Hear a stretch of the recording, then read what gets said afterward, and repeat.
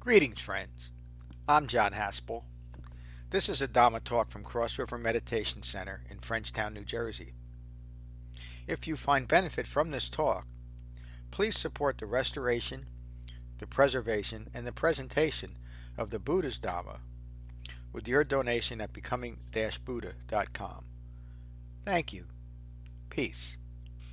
So this is the sixth class in this series on the Therigatha and the Therigatha. These are the preserved poems of awakened monks and nuns. And so none of these are meant to be complete teachings in the Dhamma. Really what they are a really beautiful and poignant description of the quality of mind that these awakened monks and nuns have developed. And they do it, they describe that quality of mind very eloquently and very simply. And then some of these actually do include a bit of instruction. This one is Upakala defeats Mara. So we've learned that any reference to a non-physical being or non-physical establishment is simply metaphor for different qualities of mind. And so Mara is always the metaphor that the Buddha uses throughout his teaching for the results of ignorance. So when we're referring to Mara in the suttas, we're referring to this seemingly iconic quality of mind, an almost monolithic quality of mind. Seems real, but it's not. It's just a figment of our imagination. And in Mara's sense, what the Buddha is describing is the collective ignorance, isn't it? This monolithic thing that then became, that was myth becoming reality during the Buddhist time and even today. Today, Mara is treated almost like given Christian connotations, isn't it? Like almost like Lucifer. Lucifer is the counter to God's goodness. Mara is a counter to the Buddha's or the understanding goodness. And of course, as the Buddha teaches us, all of that is speculative. All of it is a fabrication. None of it is me. And so this is Upakala describing the recognition that Mara is me and how he defeated it. And it's such an important teaching, but very simple and very direct. And he shows this, he shows this development of the Dhamma by understanding, as he describes here, it wasn't his entire teaching, but describing three very important and key understandings. So Upakala says, established in mindfulness, having developed right view, again, the prerequisites, right? I have entered the peaceful state of which those ignorant of force... Bodhi! Come on, you're messing up my teaching. Come over here, you bad dog. Sit down. Go ahead. Go get the paddle. Time to get whacked. What's the matter with you today? Let me start again. I'm sorry. Why don't you lay down here? Come on. Lay down. Come on, puppy. Come on. Come on. Go ahead. Go ahead. Lay down. Huh? Is Bodhi your worst behaved student? Yeah, he's the worst dog I ever had in my life. Oh, was that the question? Something like that. He's just awful. When I'm off camera, he'll get a good beating. He's got me so he knows. Come on, folks. Give me a break. He's a good boy. Getting old. Please let me start again. Established in mindfulness, having developed right view, I have entered the peaceful state of which those ignorant of four truths cannot enter. Mara, his mind. Ignore those truths and enjoy sensual pleasure. Delight in sensual pleasure. Don't later burn with regret over the things we might missed. Upakala is reminding himself, one who gives birth to ignorance, clinging to impermanence, clinging to ignorant views of self, suffers and can only suffer more. The rightly self-awakened one, he's referring to himself, has defeated Mara. He taught me his Dhamma, referring to Siddhartha, for the cessation of ignorance, the cessation of fabrications. He, meaning the Buddha, taught me the Eightfold Path for the final cessation of suffering. I heard the great teacher's words, and I am delighted in his body. Insight into the three marks is known. That's all that he needed to gain insight in. I have done what must be done. Again, gaining insight into the three marks. craving has ended, darkness is overcome. Then he declares to himself again. And we should have this same declaration. Know this evil one. Mara, you have been defeated. I feel like, drop the mic. I feel like slamming it down because that's the end. The drop the mic moment. Mara has been defeated. So, have you defeated Mara yet, Dev? No, certainly not. Oh, what the hell is taking you so long? What's wrong with you? How are you, my friend? Good. Well, what do you think you got left? How's that for English? It just, now that I could recognize my eye making, I could still see how it's in play. Does that bother you? No, because like over the past year, I've seen progress. If I hadn't seen progress, I might be frustrated. But I've seen progress. So.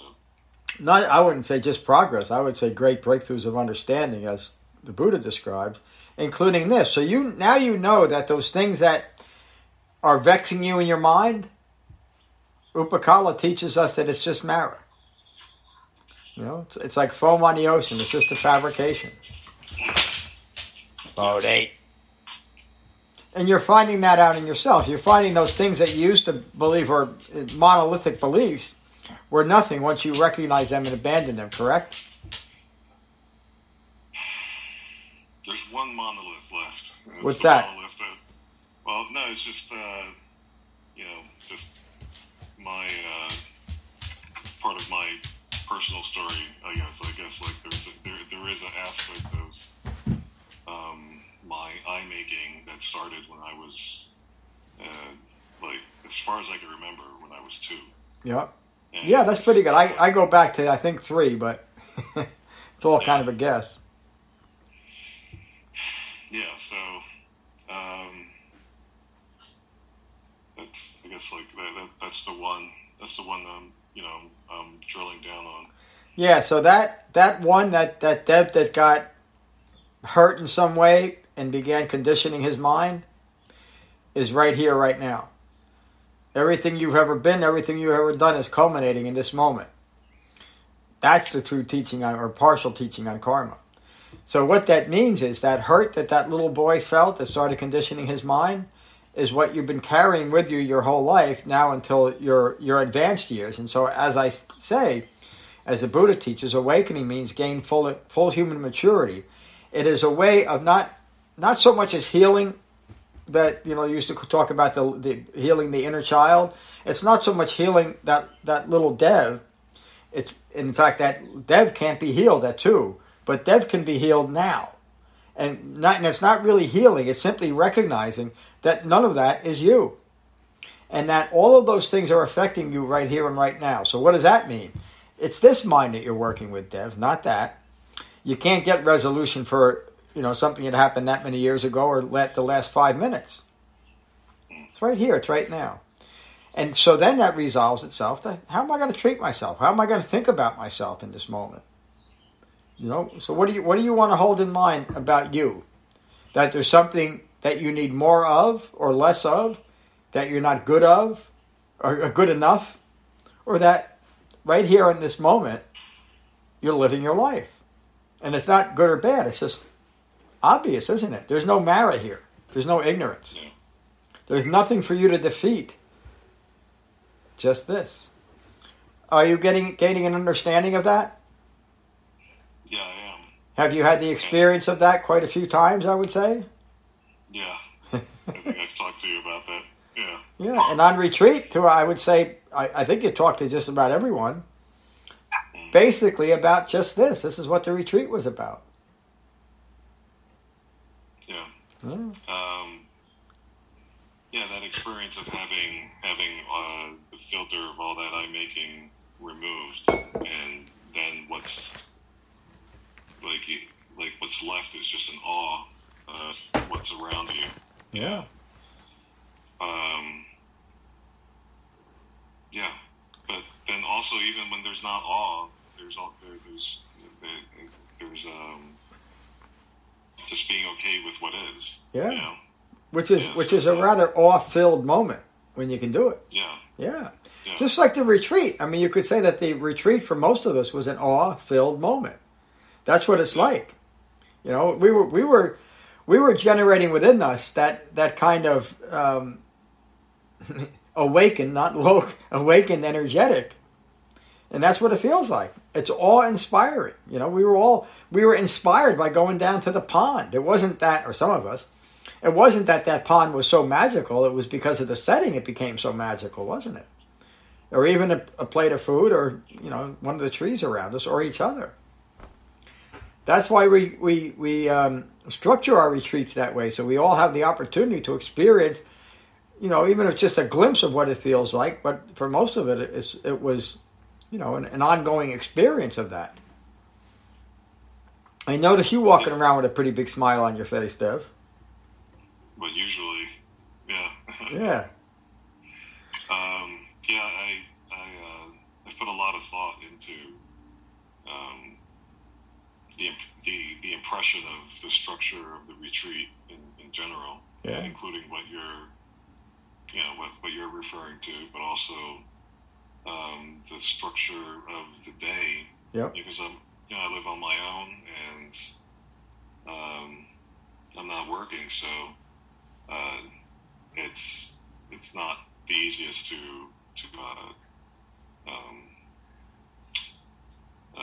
what's the word I'm looking for?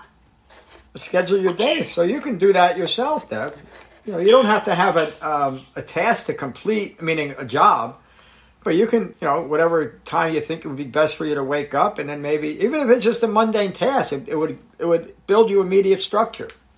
You know, get yourself Google Calendar, put breakfast, lunch, dinner, or maybe, you know, meeting with Tom, meeting with John, Dharma class, all that stuff. Just you build it in your own head. I do that. I schedule every day of my life because it's just, you know, I know what I'm doing. Today I had to adjust my schedule throughout the day, but, you know, because I got it delayed at a doctor's appointment. But, you know, if you find structure meaningful to you, create it. I found it very helpful. Yeah. Just like even just the scheduled meals. I noticed what I usually do on my own is I just don't eat until 6 p.m. Yep. And then when I do eat, I get really drowsy afterwards. Yeah. It's like as if I just ate a Thanksgiving dinner, and I didn't feel that at all at the retreat. And you know, it's there's much more significant things to think about, but even small things like that, you know. It's the small things that we build the big things on. It really is. Yeah. You know. Yeah. So yeah, if you feel like you've been lacking structure, just build it for yourself. It doesn't take a job or a commitment. Just, you know, it's your life. Structure it as you will. Yeah, sort of take my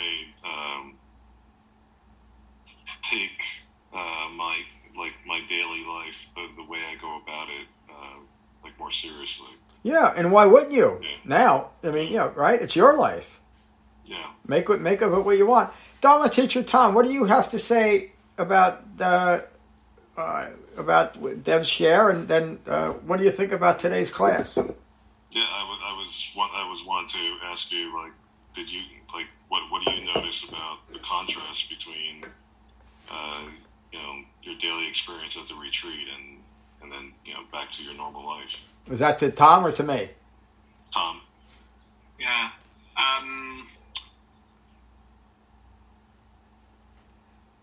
First of all, I really agree on the importance of structure in your day.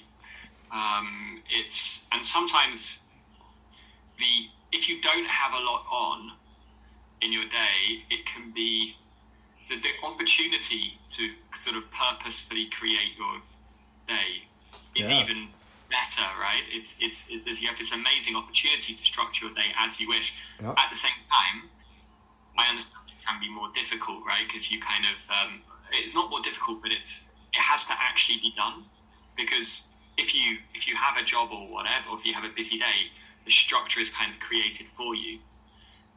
Whereas your situation, you don't have that, and most people don't think about structuring their day just because it's done for them.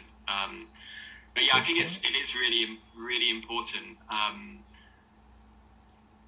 There's even some books, Dev, that might be helpful on that. Like there's a book I read called The Power of Habit, which it's not Dharma at all, but it is all about habit creation and how to create habits and set habits. We can't talk about anything but the Dharma. I'm just kidding. You're bringing up a good point. It's got nothing to do with the Dharma, and it might be useful. It might be useful, because I found it quite useful because it's a way of thinking about how you can make the Dharma more of a habit, right? For me, it hasn't been my most, I was saying this to John a little bit earlier before you jumped on, it hasn't been my most settled of weeks. So it's actually been quite difficult in a way. I feel that I've had like it's the contrast coming back from, having been on this quiet retreat, and then suddenly I'm in a kind of a hostel place here in some quite grotty area of New York, and everything's busy, and and I don't have my home comforts. So my mind is not as settled as you might think it would be. It was very settled on retreat, and yet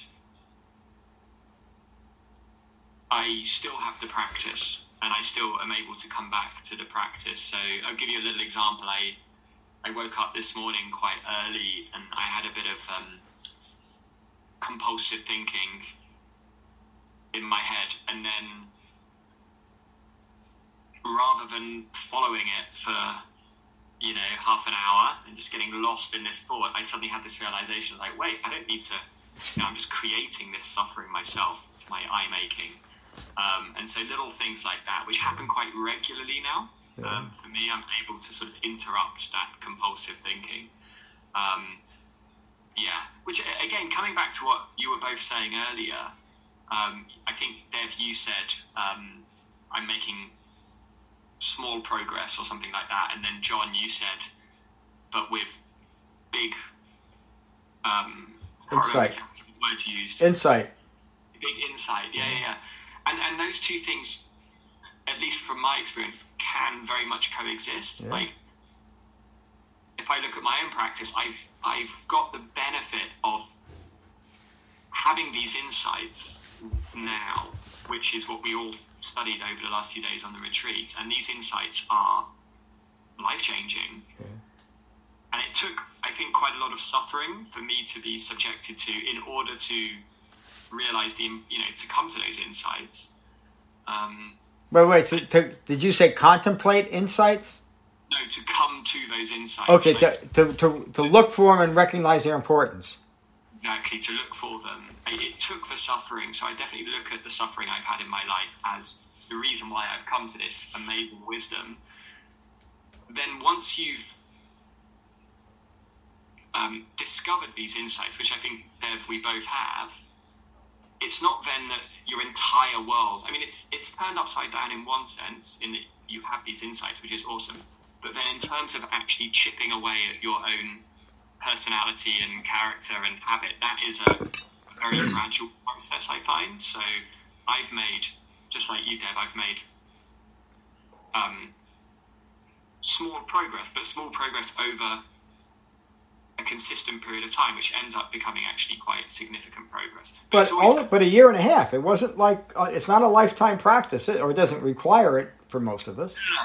Exactly. There's definitely a massive noticeable difference in the last few years. Yeah. But each day is kind of, you're chipping away at it, I almost see. And you're getting a little bit more, you're gradually forming better habits, you're gradually sort of interrupting your mind, and you're interrupting that eye making.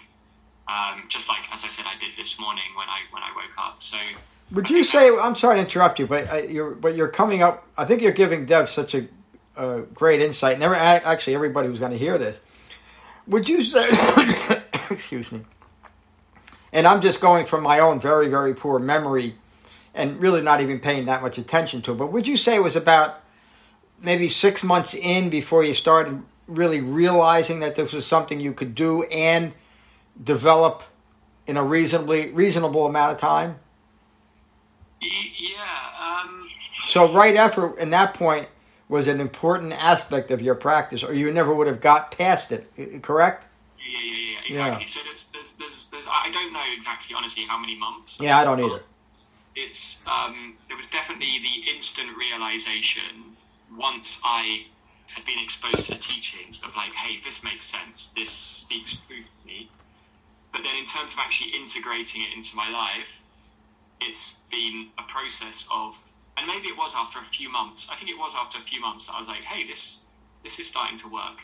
Yeah. And then gradually over time, and then I suddenly look back, and I've said this to friends, even again outside of the Dharma, I've said to friends, you know, I've never been calmer and more at peace nowadays than at any stage in my life. Yeah. So then you start like, hey, okay, that's real progress now. Yeah. Because, you know, externally or outwardly, my life doesn't necessarily look any better or any different, but internally it looks, you know, and the way I feel, which is everything, or the way I engage with the world is remarkable. A much deeper level of calm. Absolutely. Yeah, which is what all that Siddhartha promised us. If we do this, we'll get that. Just like that. You know? Exactly. Yeah. I was chasing exuberance for most of my life. Yeah, chasing pleasure. Yeah, me too. Likewise. It always had to be peak. I mean, I had a teacher, a teacher that I came across through books. His name was Abraham Maslow, who was very, very famous in the 60s and 70s. And he basically said, you should always be chasing after peak experiences, is how he described that. And the only reason he said it is because those are most satisfying. And if you can satisfy yourself, then you'll stop doing it. But of course, he's missing that component that most people know, like me, are never satisfied. You know, I mean, if I could drink 12 bottles of vodka a day at one point, I would, but it would kill me. And again, just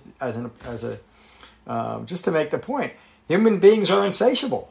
You know, so it also misses the learning how to be able to sit with yourself when you're miserable. Yeah. And I think it also takes the pressure off.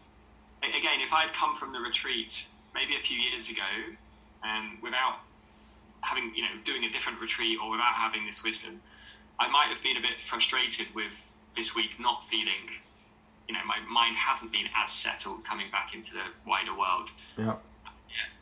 Knowing that you don't need to feel exuberance the whole time, right? It's normal. I mean, feelings do fluctuate. Yeah. You know, recreating that feeling of being on retreat is going to be difficult once you're off retreat. You won't. I should have said that. I usually do. And so it's also not taking that personally, right? And, being able to sort of accept, just as John says, you know, at the end of notice the quality of your mind and just be at peace with it. Yeah. And on retreat, you can actually have that experience more so than out here. The main reason we go away on retreat. So you can have it, so your teacher can say, look at it, recognize it, you know, and you can recreate it. Yeah. Oh, actually, so I have a question about that for you, Tom, about Come here. like Come on. just seeing the contrast Be done in a little while. from your experience at the retreat back to your normal life. I used to wonder, do you let that inform you of maybe like how you need to change your lifestyle as a whole in order to right and but then I sort of partly came up with a guess as to what your answer would be, which is that like your work, you probably find meaningfulness in your work, and so necessarily having to engage with that maybe requires that you make a compromise to your lifestyle in such a way that, you know, that doesn't, in such a way that it doesn't let you sort of exist like you did in a retreat. If that makes sense. Yeah, it does. So I think first Good of all, question. the things I've noticed are that have actually disturbed my mind state a little bit this week. Some of them are within my control. You know, like when I was on retreat, I was hardly ever checking my phone. I mean, I didn't even connect it. That made and that's a real insight for me. You know, whereas sometimes here, I think we all do. We get so easily caught up in whatever it is that our phone's trying to distract us with. So I do get insights and things that I still need to sort of address. And, you know, I was actually sort of reflecting on it yesterday about ways in which I can guarantee that I have certain hours of the day where I'm not checking my phone. Good. I think that really helped, at least it did for me. In terms of my business, it's also a good question. I think it can be I really enjoy my work, and I want to make sure that I continue to enjoy it, but I don't want it to be a distraction. I don't really want to have a compromise, ideally, because if I do, then it could be quite easy to get more into like a savior kind of complex, right? Where you sort of chase things through work, and that your work is giving you your meaning and impact and this, that, and the other. So there is a bit of a danger, especially in the kind of work I do, because you're helping people. Yeah, and of course that's great, and it's not to be stopped, right? And I enjoy it. Most importantly, I opportunity to be creative and connect to people and blah blah blah. But yeah, I think it's a good question. I don't want that to take priority over the Dharma. That's the key thing, and I don't want it to be a distraction from the Dharma, because then you do end up getting confused. And as I said in the class I taught last weekend, one of the first things I did in my life when I figured out I wanted to change something was to change my job, and think that I would get meaning and purpose through just changing my job from something that was just about money to something about creating impact. And although that did help, it didn't solve the eye-making in my head. And so that's why the change that's happened through the Dharma is a lot more significant for me on a personal level than that. Yeah, that could be what do they call it in the building when you're out looking for a job?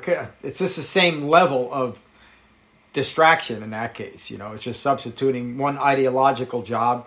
This is a job that fits me to that one that fits me. And even our jobs, we should be impersonal. Even this job, I hope I treat it impersonally. But it's the most important thing in my life, isn't it? You know? Yeah.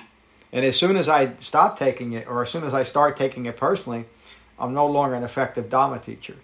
You know, that's one of the reasons why we have training. I've never turned anybody down now. Saying that they either didn't have the qualifications or didn't develop it enough. But it may come up. You know, it may come up that a teacher has to first and foremost recognize and abandon eye making. You know?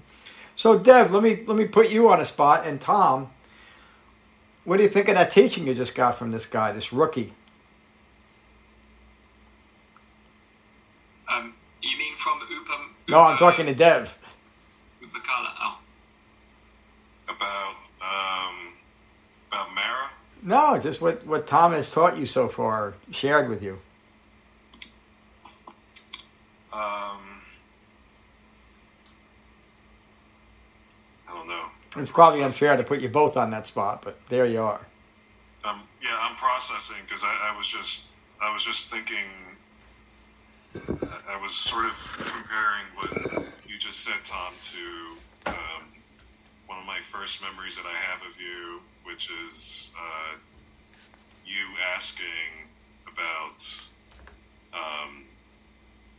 if something about something along the lines of your practice informing you of whether you should live in a city or not because of the noise of the city. And I remember, I just remember you saying that, and that's like that's a thought I've had all my life. Just yeah, and yeah, I don't know. That's what I got. It's a real consideration. Dev lives in a city as well, just across the river from you. Bodie, come here. Come here. I'm probably like an hour away from you. So. Are you also in New Jersey, Dev? Yeah, Jersey City. I'm it takes like an hour for me to get to Queens. Yeah, but you're 10 miles apart, probably. Yeah. A lot of New Yorkers make fun of people from New Jersey, huh? That's what I've been realizing. Yeah, that's where the most ignorant people are. I was trying to stick up for you guys. People always make fun of that. That's why I left. I know you can't make fun of me from being in New Jersey. I'm one of those hicks in Pennsylvania now. There you go. Well, all right. I do got to get going a little bit. Tom, what do you think about today's class? Just real quickly. Don't rush it. Again, what I took from it was just that sort of the Mara is that little voice in your head. Yeah. That's always challenging the wisdom, right? And saying, "Oh no, do it, chase this, chase that." Yeah. And so it's a gradual. It's not for me a process of sort of killing Mara all in one, full swoop and then being done with it. Yeah. It's a case of gradually quietening Mara, if you like. Yeah. I do notice definitely progress. Even this week, I've noticed progress on that front. So it's been good. But not there yet. Just like they've got a lot more Mara to deal with still. Well, we have Mara. That a lot more, a little more doesn't matter. You're on the right path. You've taken refuge. You understand it, and you know it. So Mara is the manifestation. It's good to see it this way, in my mind, of anything that is contrary to the Eightfold Path. And the same is true for the world. So if I am understanding my own Mara, now I can understand my neighbor's Mara, but also the collective Mara that I talked about and happened to bring up on the retreat that gets some people agitated.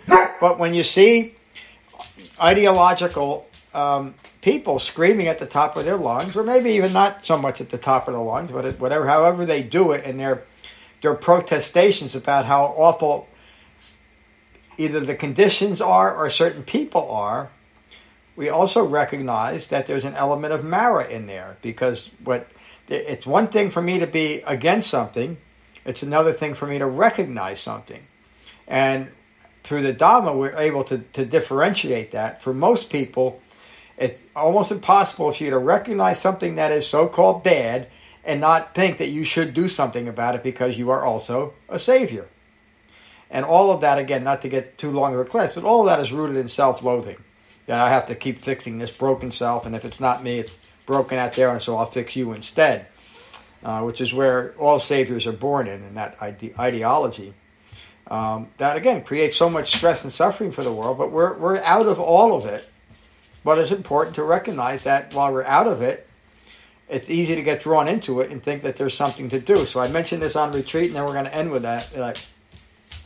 This teacher of mine, Arnold Patton, you can look him up, he's a good guy. He said, if you ever feel this strong urge to get up and do something, he said, sit down. In fact, he would often say, sit your ass down. And if his wife wasn't there, he would say something else. But the point was, if you really feel stressed out that you got to accomplish something, or you're in a crowd that is insisting that you be stressed out to be a part of them, stop. Because it's a sure sign that you might get yourself in trouble. But at the very least, it's a sure sign that you should take a breath and reevaluate. But it's just the way it is. That's what we learned in this lesson about Mara. It's in here, but it can also join with that Mara that's out there very easily. What are you going to say, Dev?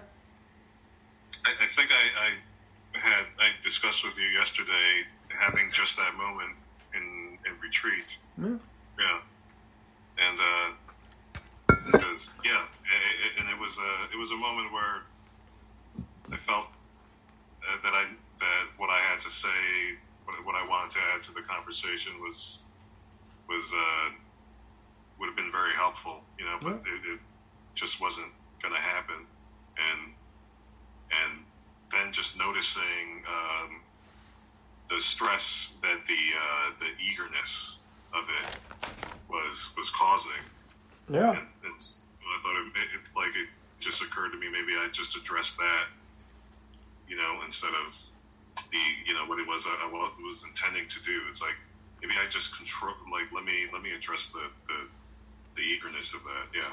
Yeah, and you felt even the eagerness was an agitation, wasn't it? You had to get this out now. You had to be, instead of wait. I think you did is you took a breath, in breath and out breath, and that was the end of it.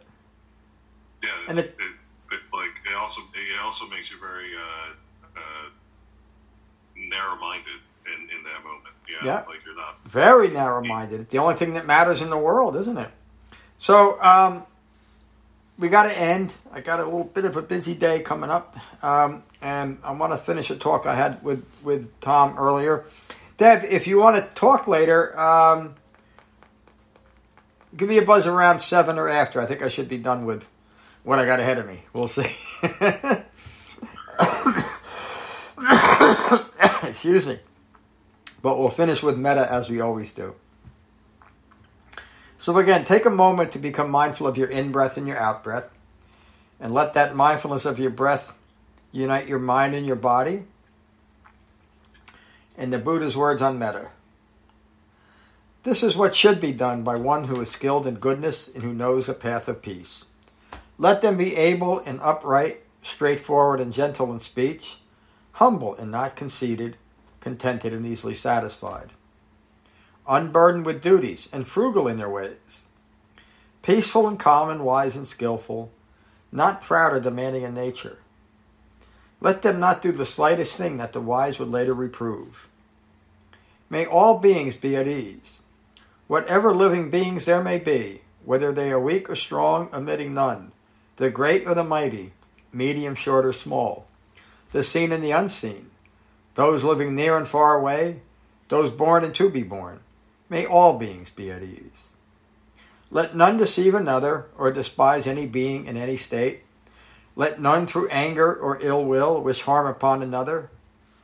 Even as a mother protects with her life her child, her only child, so with a boundless heart should one cherish all living beings.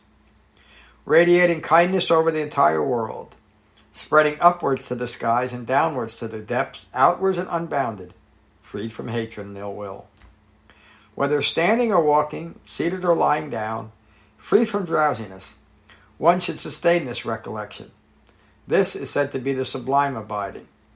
By not holding to fixed views, the pure-hearted one, having clarity of vision, being freed from all sense desires, is not born again into this world. Thank you both for a wonderful class today. Peace. Thank you for listening. I rely on donations to support the continued restoration, preservation, and presentation of the Buddha's Dhamma. If you find benefit here, please consider a donation at becoming-buddha.com. Thank you. Peace.